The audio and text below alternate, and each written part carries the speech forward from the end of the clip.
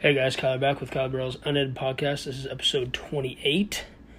Today, only going to be discussing NBA, boxing, MMA, and soccer. That's all we're going to get into today. We'll start off with NBA, headlines and discussions, 3 potential trades for Simmons, and my 2020 NBA mock draft 1.0 after knowing the exact order. Then we'll get into what's next for MMA fighters, PFL 2021 predictions for tomorrow, Bellator 261 predictions that happen tomorrow, and then UFC Fight Night, Gane vs. Volkov, that happens Saturday. Not the greatest of cards all around, to be honest. The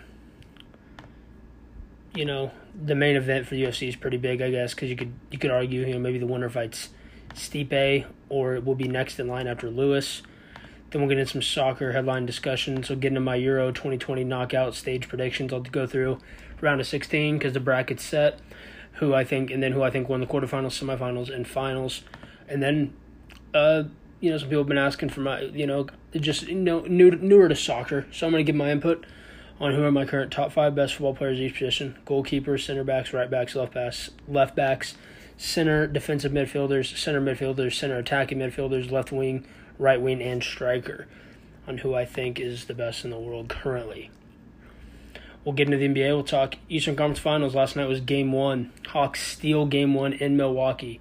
Not going to lie, I was a bit surprised. Before the series, I picked Bucks in 5. I picked Suns in 6.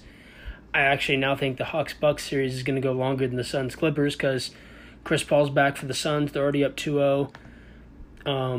No Kawhi. It's probably no Kawhi for the rest of this series, and maybe even the rest of the playoffs if they were able to move on. We'll get into we'll talk about the teams that lost in the conference semifinals: Philly, Brooklyn, Jazz, and Nuggets. And like I said, we'll get into 3 potential trades for the summer. So let's talk Hawks-Bucks Game 1. I think I saw Kendrick Perkins say the Bucks kind of came out with an entitlement that they already played the conference finals, that they're going to run through the Hawks. And I think I agree with him. I think they did. I think the Hawks came out there and showed this is going to be a series. Like, if you're going to win it, you're going to have to beat us. We're not going to roll over for you. So Trae Young comes up 48 points, 50% shooting. Drew Holiday definitely did really well on him, but they were able to get the pick and rolls to get Trae Young his matchups, and he was able to do work. I'm not going to say the Hawks are going to win the series. I do think it'll go longer than 5. I don't see the Bucks winning 4 straight. I could see a 7-game series, to be honest. I'm still going to say I think the Bucks are going to win this series and get to the NBA Finals. People are asking who. I think the Suns are the best team left. I do. I think the Suns they should win the NBA title. I think they're the best team left. But I do think it's open for anybody to win. Even the Clippers. I still think if the Clippers come back and win the series, they could win the finals. I think the Hawks could win it all. They have a really good team. I think Giannis could lead the Bucks to the NBA title. It's very possible. But yeah, I really don't know. I'm going to say Bucks will still win this series. It's going to go 6 or 7. I don't think the Bucks win 4 straight. I think my 5 is wrong. Just like I don't think the Clippers are going to win 2 games in the Sun series. And they're definitely not going to win. I would be shocked if they win 4 out of 5. I know people are saying, well, they won 4 out of 5 against the Jazz and the Mavs. No. First off, they lost 2 games already in this series with no Chris Paul. Now Chris Paul is coming back. I do think the Clippers played a lot better defensively, guarding Devin Booker in Game 2. But now CP3's back. So I don't know what that changes. I think it's going to make them harder to guard.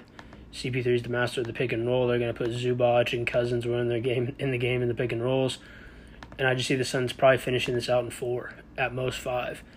I'm still going to take the Bucks in 6 or 7, but the Hawks are definitely going to make this series. So then, we just got into the West Conference Finals. I think the Suns are just a better team. I think if Kawhi was there this series, I'm not going to say the Suns would lose this series if Kawhi was there. I do think it would go 6 or 7 games also. I think the Suns have a better team. Guys playing better, especially Jay Crowder, Mikal Bridges. Cam Johnson was big in Game 2. Cameron Payne was unreal. Ayton, obviously. So, I think the Suns will get this done in 4 or 5.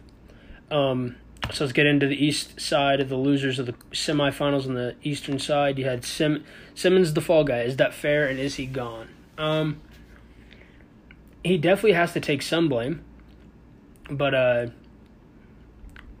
didn't think Tobias Harris played good either, and he's making $36 million a year. So, and as I've said multiple times, I think Doc Rivers is a good coach. People saying he's all-time great, though, is ridiculous. He's a widely overrated coach, and I've said this for years. He's a widely overrated coach. He's got to take some blame. The only guy I can't put blame on is Embiid. Look what his stat line was playing on a torn meniscus. Seth Curry was big. But yeah, you can't just put the blame on Simmons as why you lost. You're also your $36 million man. Tobias Harris didn't play very well. Doc Rivers is an overrated coach.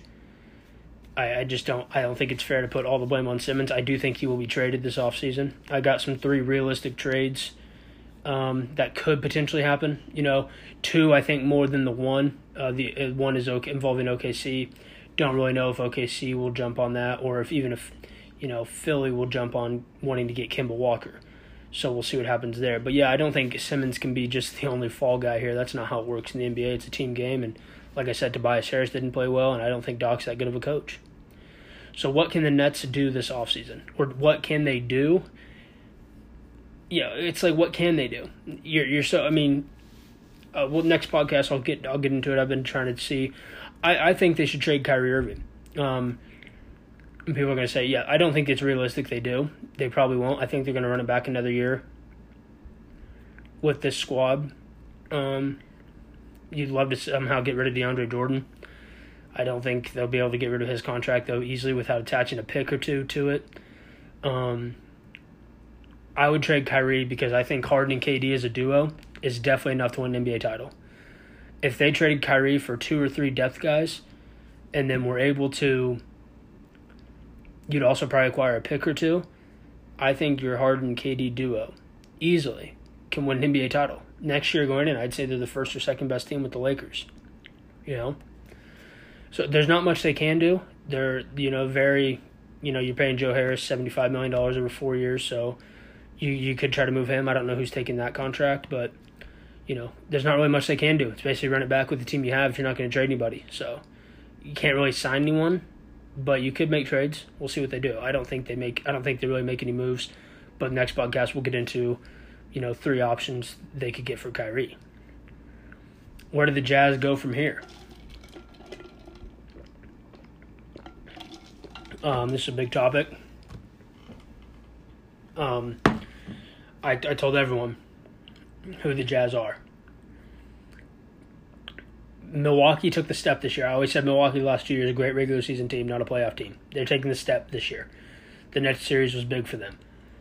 They've taken the step to become a legit championship contender. Utah is not, and that's because your second best player is making $200 million and he can't score. Rudy Gobert is not the type of center you can throw the ball to on the post, say, go get me a bucket. Now, the only thing is, what can you get for him? That will be the next podcast as well. Diving into what can you get for Rudy Gobert, 3 potential trade for Rudy Gobert as well. There's a lot of things we're going to do the next podcast, talking about trades and stuff for different type of stars. But again, yeah, I don't think they're a playoff team. I think Mitchell is a playoff performer. He was obviously injured. That's not an excuse, obviously, as we know. Injuries are not an excuse. It happens. Because in my opinion, if everybody was healthy, they would have got bounced, In my opinion, they still would have got bounced. And they would be the, if everyone was healthy, I think the 5th or 6th best team in the West. You look at the Lakers, the best.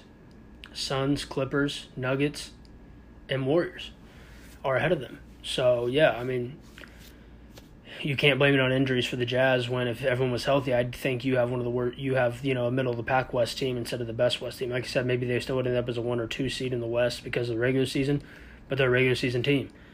That's just what they are. So they got to make some moves. They're aging. Bogdanovich getting up there, Joe Ingles, so Mike Conley.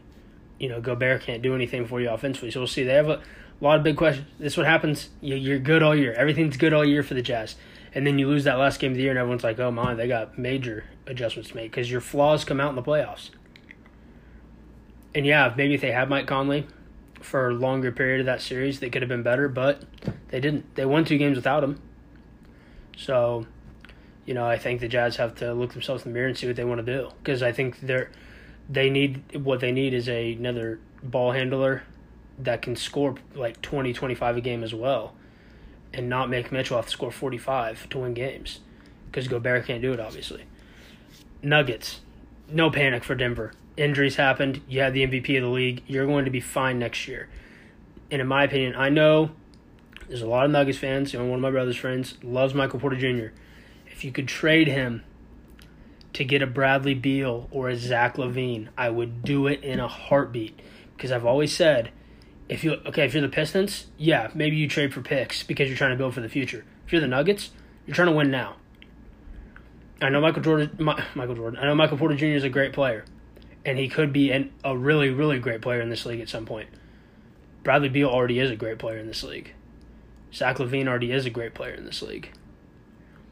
That's why I would make the move to try to get one of them to pair with Jamal Murray and Jokic. And I think if the Nuggets got Bradley Beal, they're automatically a top 3 team, and some people are going to say they're the best team in the NBA going into next year. So, yeah, that's what I would look at. And we'll look at that. We'll look at trades for Michael Porter Jr. in the next one as well. So, here we go. 3 potential trades for Ben Simmons. So, the one that I think is the least likely going to happen, it's hard for me to find a trade that matched up with the cap and everything, so it would be Philly receiving Kemba Walker and Atlanta's 2022 lottery-protected first-rounder. Oklahoma City gets Ben Simmons, Gary Clark. I think that is, on a scale of 1 to 10 of that happening, I give it a 2. But there's not many trades likely. There might be more as, the offseason evolves and, it unfolds and everything. But right now I give that one about a 2 or a 3. Next one that I think is the second most likely of happening would be Simmons pairing with Dame Lillard. Philly receives C.J. McCollum, Norman Powell, and a 2023 top 3 protected first rounder.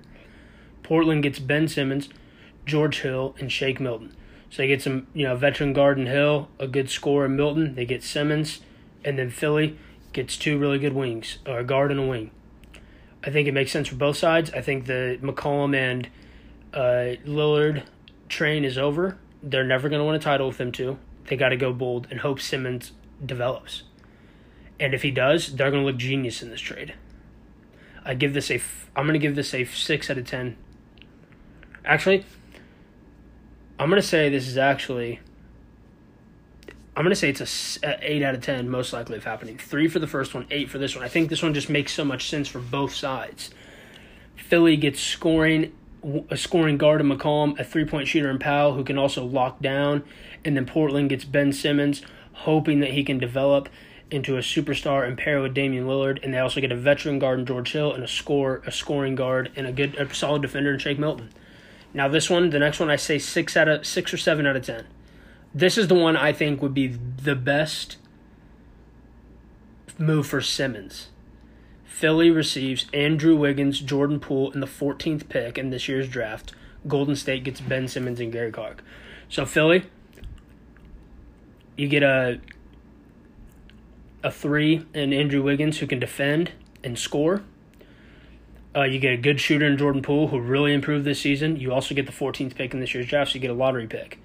Golden State gets Ben Simmons because they're trying to win now. And I'd run Ben Simmons at the 5. I'd run Simmons and Draymond down low. That defense, and they can pass and move the ball. Ben Simmons running the point, Draymond running the point, Curry and Clay coming off of screens. I think it works. I think the Portland one's more likely, but I like that one for Simmons the most. So now let's get into my 2021 NBA Mock Draft 1.0. Okay? So with the first pick, the Detroit Pistons, I have them selecting Cade Cunningham. This is easy. He can play the 1, 2, 3. If you need him to, when you go small, he can play the 4 as well, in my opinion. 6'8", 220. Big guy. Okay? Detroit can't miss with this. If you're Detroit, this is your chance to get. I'm not saying he's LeBron. I'm not saying he's, Durant, even a LaMelo. I think it's tough for me to say he's going to have a better career than Cade and LaMelo because I think they're both superstars. But this is a can't-miss pick, and this can change your franchise for the next 15 years. You have to draft Cade Cunningham. There's no other choice. Houston Rockets, I have them drafting center Evan Mobley out of USC. Christian Wood, slide him back to the 4, Mobley at 5. You have a nice down low for the future. Okay? And they also have other picks in this draft that we'll get to address other positions. Cleveland, I could see Cleveland moving off of Kevin Love this offseason. Even if they don't, I think Jonathan Kuminga is the pick. Your starting lineup next year could look like Garland, Sexton, Kuminga, Kevin Love, Jared Allen. Let's say you trade Kevin Love. It could look like Garland, Sexton, Isaac Okoro, who you drafted last year, Kuminga, and Allen. Very young and bright future in Cleveland. I think Kuminga's a stud. He can play the 3 or the 4, and if you even need him to, I think he's physical enough and athletic enough and good enough defensively where he can play the small ball 5 if Jared Allen's in foul trouble. They got to go Kuminga here. The only thing I could see them maybe going is Suggs if they don't feel Garland's the guy. It's the only other pick they could make here. That would be like, okay, that's a bad pick. 4, Raptors. I have them picking Jalen Suggs, the point guard out of Gonzaga. I don't know if Kyle Lowry is going to return. If he does, I think it'll only be on like a 1-year deal, so Suggs can learn behind Kyle Lowry. But I see them picking Jalen Suggs here. 5, Magic. They need talent. Just get talent. Jalen Green's the next best player. I know you have Fultz, but is he the long-term future? He can also play point guard. I would go Jalen Green here. I like Wendell Carter at center. Jonathan Isaac can play the 4. I like this right here. Terrence Ross, your 3. Good pick here. 6, Oklahoma City. Scotty Barnes from Florida State. Somebody that can handle the ball alongside Shea so he's not having to do everything. Okay? Not having to do everything. Scotty Barnes is a point forward. He can play 1 through 4. If not 5, he's 6'9" with a 7'4" wingspan. He can play the 5 as well, and you can have nightmare matchups. 7, Golden State. I don't know if Golden State stays here. I think they're going to be looking to move picks to get a superstar in there, along with the Wiggins contract.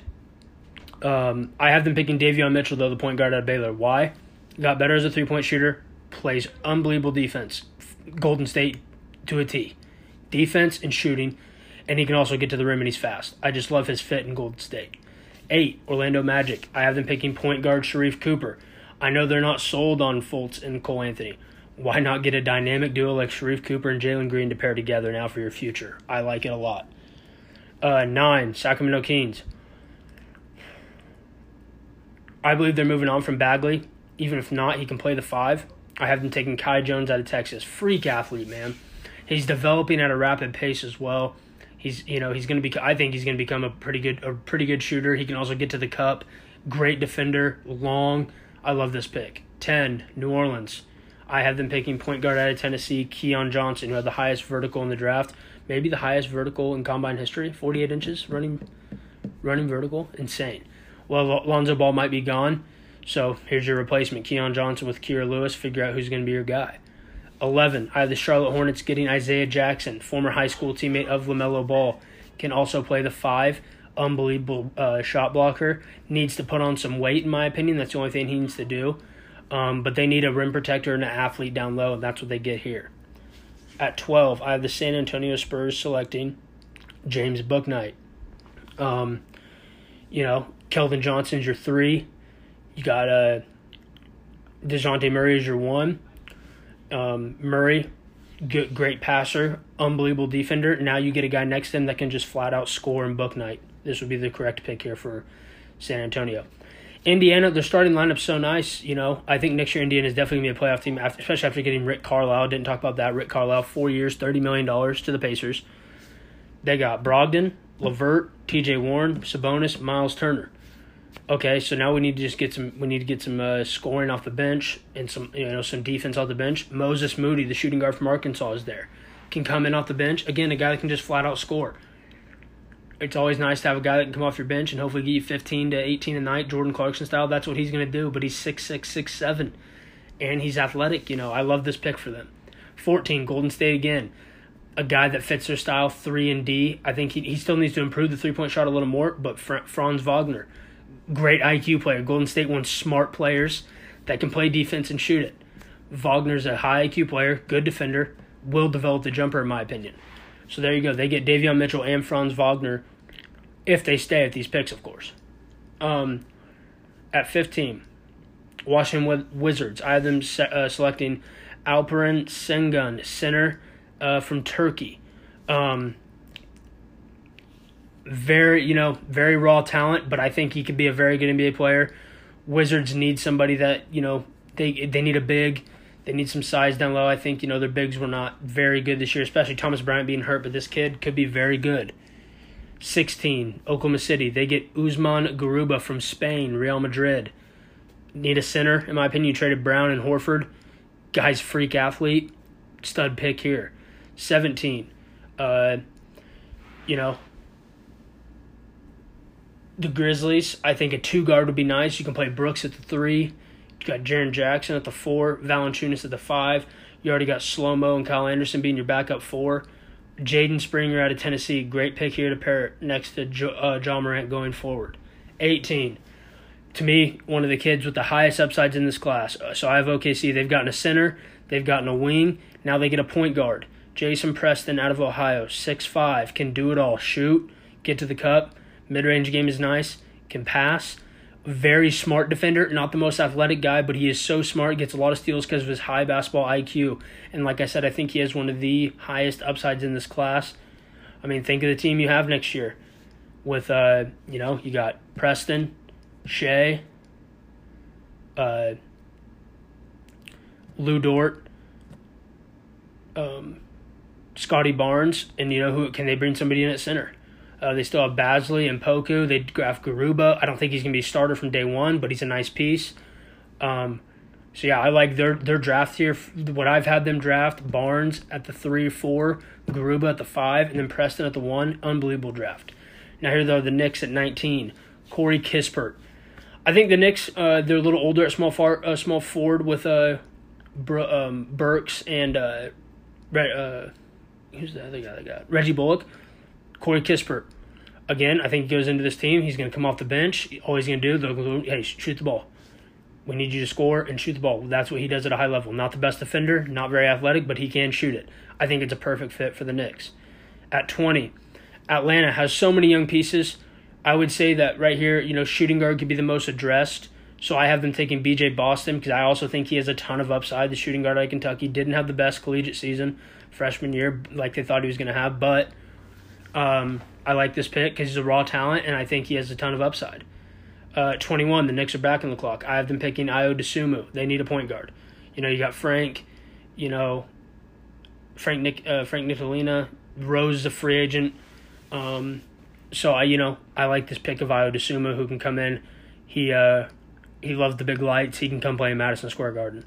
At 22, the Lakers. I have them picking Jared Butler, point guard out of Baylor. 3-and-D guy, can shoot the 3 lights out and is a lockdown defender. That's what the Lakers need. They need 3-and-D guys, and that's what Jared Butler is. At 23, I have the Houston Rockets selecting Jalen Johnson. A lot of people have him higher. I worry about his motor. I worry about how much effort he puts into the game. Great talent, ton of upside, but I worry about that motor of his. But I have the Rockets taking him at 23 because, the Rockets can use about anything. So they take a power forward and a center. They're back on the clock at 24. I have them taking shooting guard out of Arizona State, Josh Christopher. Again, a guy that, didn't have that 20-point a game, 18, 20-point a game freshman year like a lot of people thought he'd have at Arizona State, but ton of upside, freak athlete, got to be smarter. I think, sometimes the basketball IQ needs to get better, needs to be a smarter player, but he's raw talent, tremendous upside. That's what the Rockets need to go for right now. At 25, I have the Clippers taking Chris Duarte, point guard out of Oregon. In my opinion, they need a point guard or a center because I don't think, Rondo's getting older, Bev's getting older. They're going to the last year of their deals next year. Duarte can learn under them. Phenomenal pick here. Denver Nuggets, I have them selecting power forward out of Stanford, Zaire Williams, who I also think, again, this is 1.0. As we get closer to the draft, I could see Zaire Williams creeping closer to that lottery pick. He is a stud with a ton of upside. And if Denver were to get him at 26, that'd be just like getting Michael Porter Jr. at 14, highway robbery. Okay, 27. I got the Nets selecting Greg Brown. Again, a guy I think could go higher, but I worry about his motor and his effort at times. He's a freak athlete, can be a great defender. So that's why I have Brooklyn picking him because he has a ton of upside and he's a good defender. I worry about the motor, though. 28, Philadelphia. I have them selecting point guard Nishan Bones Highland from VCU. I'm watching the draft combine right now. They're doing the scrimmages. He was unreal in game 1. I think he had 17, 3 or 4 steals, good passer. Needs to work on the defensive effort, but I think he's a guy who can come in and score immediately in this league. 6'5", point guard. At 29, I got the Suns selecting Cam Thomas, guard from LSU. Again, Chris Paul goes down. Yeah, I like each one more, but you could develop Cam Thomas to be another guard off your bench, a guy that can just come in and score the ball, relieve Booker 4 or 5 minutes in the second half, first half even. So I like that pick. And at 30, I have the Jazz selecting Keontae Johnson. This is the guy that collapsed to the floor. Was it because of COVID? I think it was because of COVID. Can flat out shoot it. Good defender as well. Good basketball IQ. Fits Utah perfectly. So now we're going to get into some combat sports headlines. And we'll breeze by these pretty fast. First one, maybe not as much. Anderson Silva beats Julio Cesar Chavez Jr. via split decision. First judge gave it 77-75 to Chavez. The other two, 77-75 to Anderson. I watched it after. I didn't buy the pay-per-view. I watched it on YouTube. I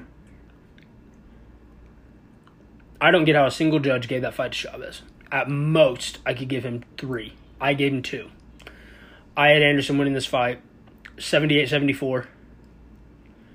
I thought Chavez won the first and the third. I thought Anderson took the last. If you want to give the second, maybe I couldn't even give him the second though. I thought Anderson won the last 5 and he won round 2. It was a dominant performance. Anderson looked phenomenal. He said he said, yeah, I'm interested in the Paul brothers. I'm interested in Roy Jones Jr. There's talks of him and Roy Jones being on being the co-main event of Jake Paul, Tyron Woodley on August 28th. That would be awesome. I think Anderson murders Roy Jones Jr. I think Anderson actually knocks Roy Jones Jr. out. Chavez, even though he's a disappointment, is still 35. I think he knocks Roy Jones out, though. But that was awesome to see Anderson back, and, you saw the glimpses, the head movement, hands down, telling him, come on, let's go. It was awesome to see. Happy for Anderson. But, yeah, I don't get how that judge gave it to Chavez. I know it was in his hometown, but there was no way they could rob Anderson of that fight. The T-Mobile Arena is in Las Vegas. Will host Earl Spence Jr. versus Manny Pacquiao. Awesome fight. I can't wait for that. De La Hoya is eyeing Allegiant Stadium for his fight versus Vitor Belfort. Dude, what is up with these people getting these big stadiums that they know they can't fill out? There's no way. I think Allegiant's 70 you could probably do 75, 78,000. No chance in hell they do 75,000 for De La Hoya Belfort. Pack that into the Mandalay Bay like 15, dude. Come on. Fury Wilder 3 had their press conference. Dude, to me, I'm not going to lie. I think Wilder's a broken man. I think Fury has broke his spirit. I think Wilder knows this is the worst matchup possible. Yes, he has the chance to knock him out. But again, if Fury can do the same thing that he did in Fight 2 and Fight 3, nothing's going to change. I just think Wilder's going to get knocked out quicker because he's going to get more reckless. Do people actually think Wilder's going to come out and just start, landing a jab and throwing crisp combinations? That's not been him. That's never been him. And I'm sorry to tell you, you can't just learn that boxing style in 6 months. Come on, dude. Fury's going to smash him. 6-round knockout. Maybe 5th. Jake Paul obviously will face Tyron Woodley on August 28th. We'll get my prediction closer. Right now I'm leaning Jake Paul, but you never know. Woodley's still there. Still has knockout power, so we'll see. I'm excited for it, though. And then, like we said, Anderson could be the co-main event for Paul Woodley. They're thinking Roy Jones Jr. right now. Billy Joe Saunders could be considering retirement. He said, I've made so much money. My family didn't like seeing me hurt like that, and he's never been hurt like that. So, could be retirement for Billy Joe. Joshua versus Alexander Usyk is virtually done, the former cruiserweight champion, who, in my opinion, is probably the 5th best heavyweight in the world right now. Behind 4 would be Andy Ruiz. But yeah, so I like that fight. Tough fight for Joshua. I think Usyk can beat him. I'll favor Joshua for sure, though. All right, so MMA headlines. Got a bunch to ramble through here. Izzy obviously beat Izzy coast to a unanimous decision win over Marvin Vettori. I thought Izzy was going to be able to finish him. Marvin, just to me, not a guy, he's not technical, in my opinion. I just think he's a guy, he can't beat Izzy. That's just a bad matchup. And I don't really think anyone at 185 can beat Izzy. Obviously, I think Whitaker has the best chance. Even Darren Till has a chance.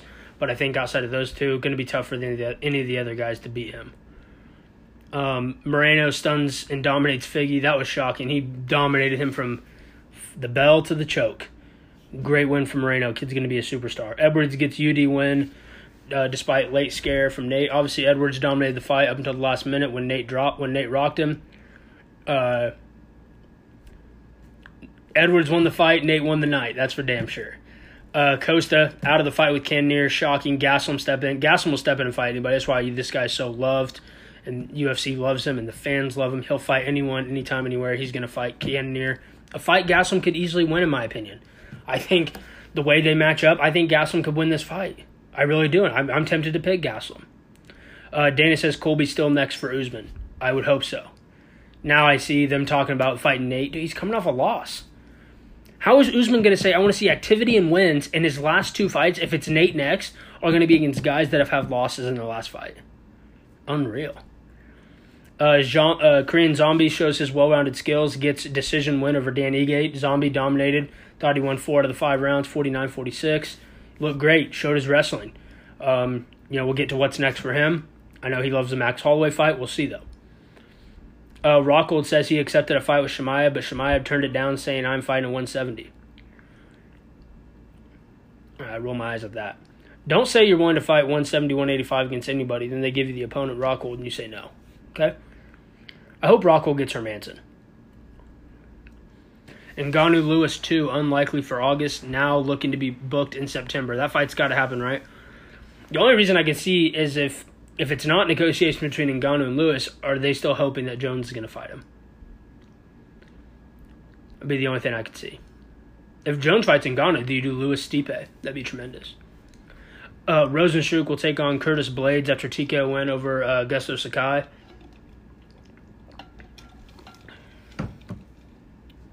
This is the last fight on Blades' contract. Now, let me tell you what's going to happen here. If Blades gets knocked out, UFC won't re-sign him. If Blades wins and it's boring, the UFC will not re-sign him. He needs to go out there and look phenomenal. Or he's done, in my opinion. Win or lose. He better look good. Chiesa versus Luque announced for UFC 265 on August 7th. That is a tremendous fight. I was hoping Jorge Luque, but I'm fine with this. I think Chiesa will win this fight. Obviously, I'll get more in-depth prediction as it gets closer. But it's a big fight for Chiesa and Luque. One of them is going to jump near the top 5. Or right into the top 5. Marlon Moraes versus Merab, targeted for UFC 266 in September. Tough fight for Marlon. This is the reason why it's a tough fight. Merab just pressures you, and what have we seen Marlon not deal with? Pressure and guys that try to break him. Holloway is out of the Yair fight, sadly. Islam versus Thiago Moises is now the headliner for that fight night. So now we're getting to what's next. All the way back to UFC 263. We'll start with Jamal Hill, who lost to Paul Craig via TKO. Technically, it was submission. Broke his arm. I say Devin Clark is the number one option, or Misha Shirkinov. Good fights. Still good test for Hill. Fights I think he can win, but I think they're still good tests.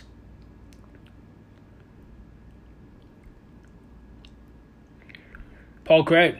I have him now ranked as my number 11th light heavyweight. Guy that's probably looking for a fight, Alexander Rakic, who did not have a great performance in his last win. It sounds like Yuri's going to wait for the title shot. Why not Paul Craig? Throw him in there against Rakic. Or a guy that needs a bounce-back fight, now lost 3 in a row, Dominic Reyes, and that's a tough fight for Reyes. My number 12th ranked, Bilal Muhammad. Got the win over Maia. Wasn't a great performance, but I think he'll get a big win, or I think he'll get a big fight. Number one option for me would be the loser of Gilbert Burns and Wonderboy. I think he should jump on with the loser of that. Or the second option would be the loser of Michael Chiesa, Vicente Luque. One of those fights. The loser, he'll be ranked about 12 in my rankings. The loser probably around, if Wonderboy loses or Burns like 6, Chiesa, Luque no lower than 9. That's a fight above you. Go get a win against them. Nate Diaz. I do not think it should be Kamaru Usman. The number one option for me is Tony Ferguson. I know Tony Ferguson is at lightweight, but UFC could easily just make that at welterweight. Ferguson Diaz, come on. Make it. You can make it a headliner of a pay-per-view, or you can make it a 5-round co-main event of a pay-per-view. But that is the fight I think that needs to happen. And a second option would be the loser of Dustin Conor.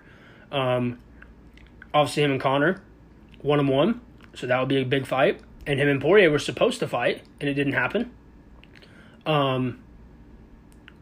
So, one of those three would be tremendous for Nate next, in my opinion.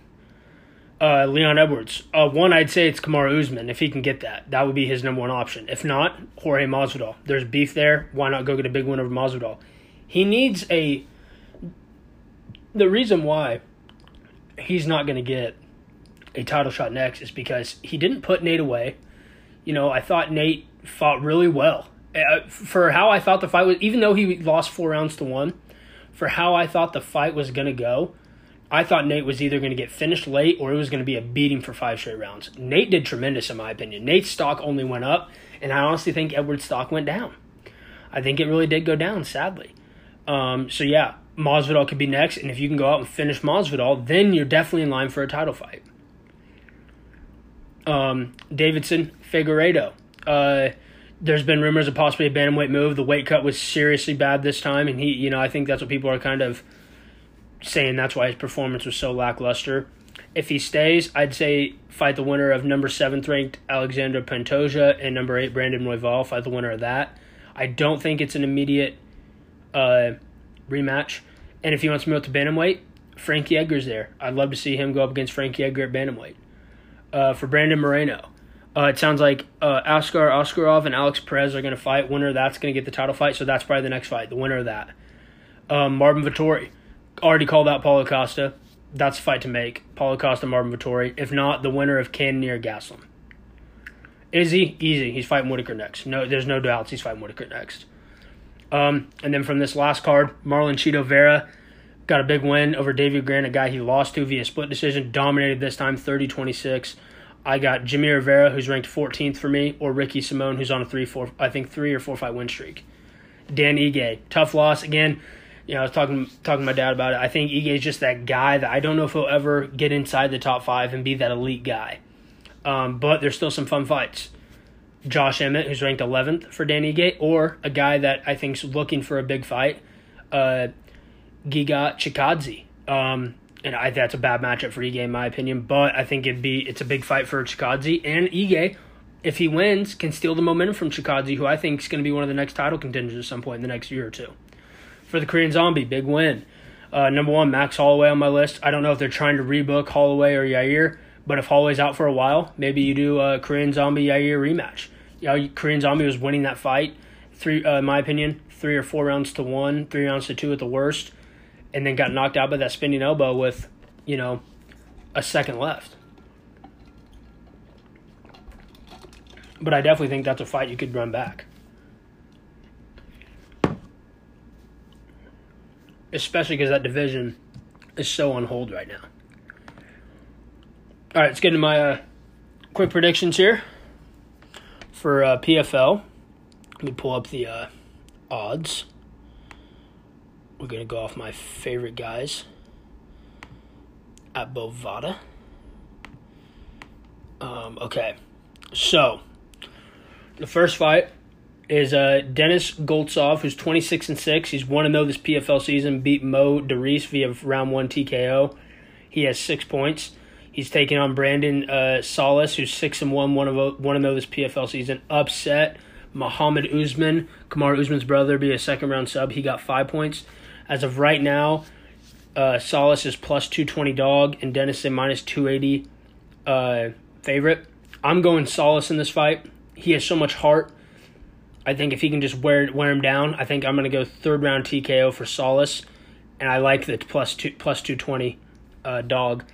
So that's a good fight. Oh, no, hold on.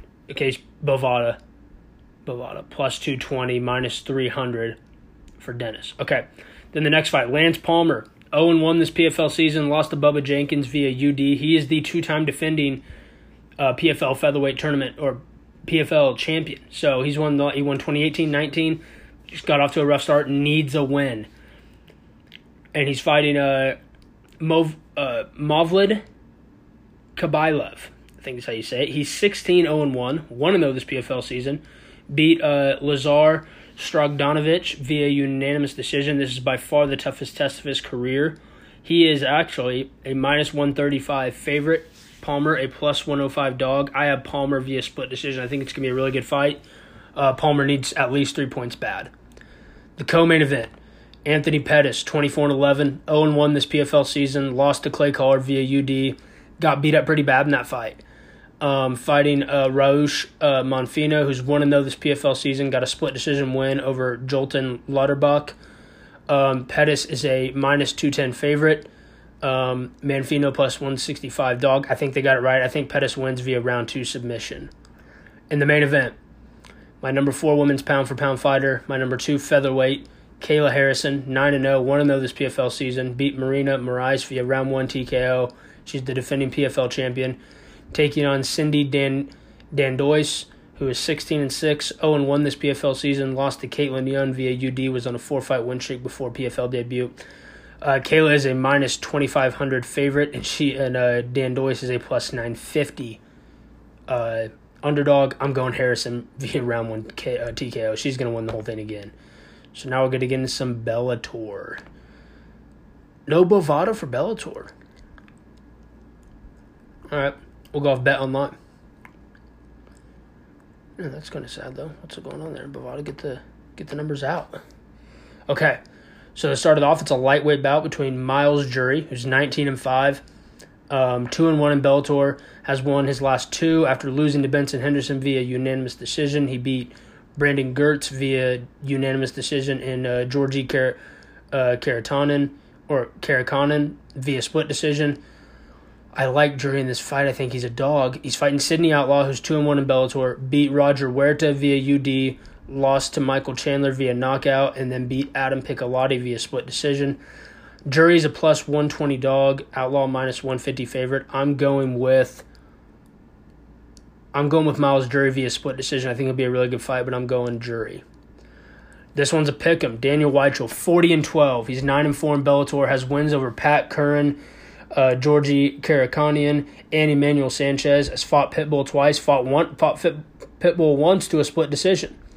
He's taking on Keani Diggs, who's 9-0, 2-0 at Bellator with 2 submission wins over Scotty Howe and Derek Campos. It's a pick'em. I'm going Keani Diggs though in this fight. I think his youth, I think he gets it done. He looks like he's going to be a real stud. Women's flyweight bout in the co-main event. My number 7th ranked women's flyweight, Liz Carmouche, is 15-7, 2-0 in Bellator, beat Deanna Bennett via round 3 submission and Vanessa Porto via UD. She's taking on Kana Watanabe, who's 10-1, 2-0 in Bellator, beat Iara Joanne via round 3 TKO, and Alejandra Lara via split decision. I'm going Carmouche via decision, unanimous. She's -190, Watanabe +160. In the main event, because Bader's fighting a light heavyweight now, it's an interim heavyweight title bout. My number 13th ranked heavyweight, Timothy Johnson, 15-6, riding a 3-fight win streak, beat Tyrell Fortune via round 1 TKO, beat Matt Mitrione via round 1 TKO, and beat Chet Congo in France via split decision. He's taking on my number 15th ranked heavyweight in the world, Valentin Moldavsky, who's 10-1, 5-fight win streak, has beat Linton Vassell, Javi Allah, and Roy Nelson via UD in his last 3. I think Johnson is on a roll. I like what he's been doing. I think Johnson wins via round 1 KO. Now we're going to get into UFC Fight Night, Gane versus Volkov this Saturday. All right, first fight. Let's get to the odds. Okay, I got the odds. Bovada on here. Let's refresh. These are just refreshed. Okay. Bovada is on here. All right. So the first fight is a lightweight bout between Renato Moicano. 14-4-1, 6-4 in the UFC, lost 3 out of 4. It's a big fight for him. Fighting Jai Herbert, 10-2 on a 6-fight win streak. Was on a 6-fight win streak before he lost his UFC debut to Francisco Trinaldo via round 3 TKO. I like this guy a lot though. Moicano is a -250 favorite. Jai Herbert plus 200 dog. I'm going Jai Herbert via round 1 KO, though. I like Jai Herbert in this fight. Welterweight bout. Nicholas Dalby, 19-3-1, second stint in the UFC, 2-0 since returning with wins over Alex Oliveira and Daniel Rodriguez via unanimous decision. Fighting Tim Means, who's 15-9 in the UFC, has won 2 straight, beating Lorano Staropoli and Mike Perry via decision. I got the odds for this one. Yep. Means is a minus 130 favorite. Dalby plus 110. I'm going Means via split decision. I think this will be fight of the night. Very close fight. Andre Feely, 21-8, 9-7 in the UFC, coming off a loss to Bryce Mitchell by decision.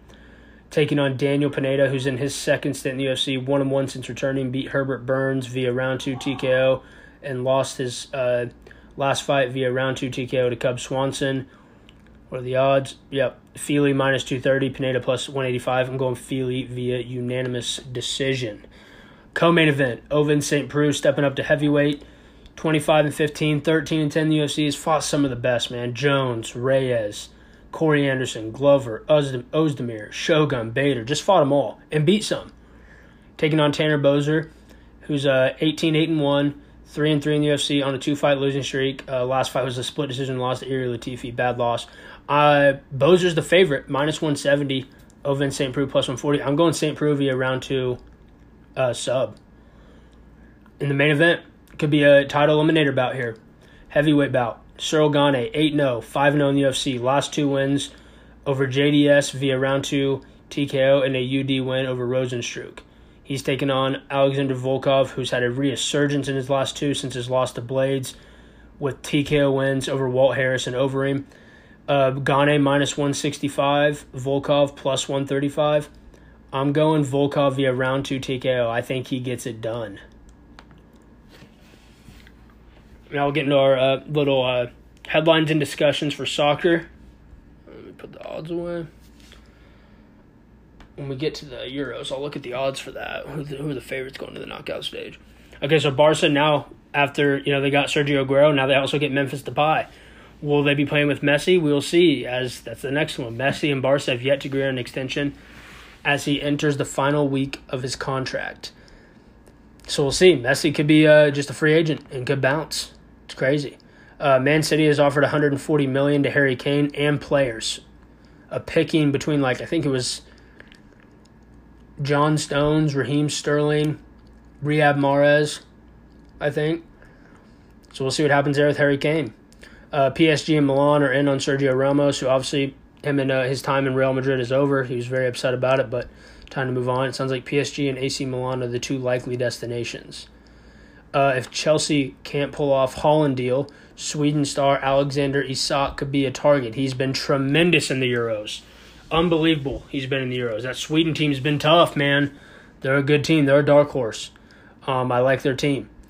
Man U is also close to a Sancho deal. That'd be huge. I got so many wingers, goddamn. Rashford out. We'll see what happens there. But yeah, Sancho to Man U seems likely. All right, now we're going to get into my Euro. Actually, you know what? We're going to do my current top 5 best football players at each position before we do the Euro predictions. So we're starting out with goalkeepers. My number 1 goalkeeper in the world, Jan Oblak from Atletico Madrid. My number 2, Ederson from Manchester City. 3, Edouard Mendy from Chelsea. 4, Thibaut Courtois from Real Madrid. And 5, Manuel Neuer from Bayern Munich. Would love some criticism on this and let me know what you guys think. Center backs.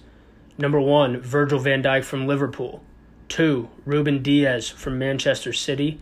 3, Harry Maguire from Man U. 4, Marquinhos from PSG. And 5, Rafael Varane from Real Madrid. Right backs. Trent Alexander-Arnold at 1 from Liverpool. At 2, João Cancelo from Manchester City. 3, Kieran Trippier from Atletico Madrid. 4, Reece James from Chelsea. And 5, Hakimi from Inter Milan. Now probably... Where's he going? Can't remember who got him. Somebody just got him, though. Left backs. 1, Andrew Robertson from Liverpool. 2, Alphonso Davies from Bayern Munich. 3, Luke Shaw from Man U. 4, Kieran Tierney from Arsenal, and 5, Ferland Mendy from Real Madrid. Center defensive mids: 1, N'Golo Kante from Chelsea, 2, Joshua Kimmich from Bayern, 3, Fabinho from Liverpool, 4, Casemiro from Real Madrid, and 5, Jordan Henderson from Liverpool. Central midfielders: 1, Kevin De Bruyne from Man City, obviously, 2, Toni Kroos from Real Madrid, 3, Leon Goretzka from Bayern Munich, 4, Frankie de Jong from FC Barcelona, and 5, Paul Pogba from Man U. Central attacking midfielders: 1, Bruno Fernandes from Man U, 2, Phil Foden from Man City, 3, Thomas Müller from Bayern Munich, 4, Marco Reus from Dortmund, and 5, Kai Havertz from Chelsea. Left wingers: 1, Neymar from PSG, 2, Sadio Mane from Liverpool, 3, Jack Grealish from Aston Villa, 4, Raheem Sterling from Man City, 5, Christian Pulisic from Chelsea. Right wingers: 1, Lionel Messi from Barcelona, 2, Mo Salah from Liverpool, 3, Riyad Mahrez from Man City, 4, Hakim Ziyech from Chelsea, and 5, Angel Di Maria from PSG. Strikers: 1, Cristiano Ronaldo, 2, Robert Lewandowski, 3, Harry Kane, 4, Mbappe, and 5, Erling Haaland. Would love the criticism. See what you guys think of my list. Again, new to soccer, that's just what I think currently are the best players. All right, here we go. Euro 2020. Knockout stage predictions. Round of 16. I'm going matchup. So, like, who they're going to match up next, I'm going in that order. So, Wales, Denmark. I think it's both these teams probably happy that they're not playing either. You got Belgium playing Portugal, England playing Germany, Croatia playing Spain. So I'm going to go Denmark 4-2. I think they're playing so hard and so inspired for Christian Eriksen, who, collapsed and had the cardiac arrest or whatever, during the first game of the Euros. I think they win at 4-2. Netherlands versus Czech Republic. I got the Netherlands 2-0. Too good defensively, in my opinion. They'll find a way to counter and get a couple goals. England versus Germany. I'm going England 2-1 over Germany. I think England's back line's been playing tremendous. I think they'll hold up and only give up a goal. I think England's going to be up 2-0 through about 75, 80 minutes, and I think Germany will get a goal late, but it won't be enough time. Sweden, Ukraine. I like Sweden 3-2. Croatia, Spain. I'm going Croatia 2-1 here. I am, and I think it'll be extra time. I think that'll be a great game. France, Switzerland. I'm going France 3-1. Italy, Australia. Italy 3-0. Belgium, Portugal. I'm going Portugal 3-2. Hold on. Portugal.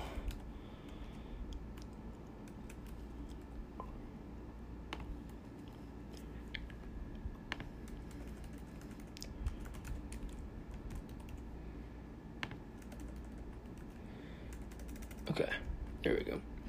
Okay, so then we go to the quarterfinals. Denmark, Netherlands. I got the Netherlands winning 2-1. England, Sweden. England 3-1. Croatia, France. France 4-2. Italy, Portugal. Portugal 3-2. To the semifinals. England, Netherlands. I got England winning 2-1. And then I got France over Portugal 3-2. In the final, France over England 3-2. I think France is the best team in the world, and I don't think they've showed it yet how good they can be, but I think they will when it comes down to the knockout stage. Rooting for Portugal 1, obviously, because Ronaldo, and then, obviously Van Dijk's not playing. Rooting for the Netherlands, but one of my good friends, big Netherlands fan, so I'm pulling for them as well. Love to see England do well, but yeah, Netherlands and Portugal are the two teams I'm pulling for the most. Sadly, don't have them in the title game. I do think France and England are the two best teams in Europe right now. So that'll be it. We'll be back Monday or Tuesday. See you guys. Thanks.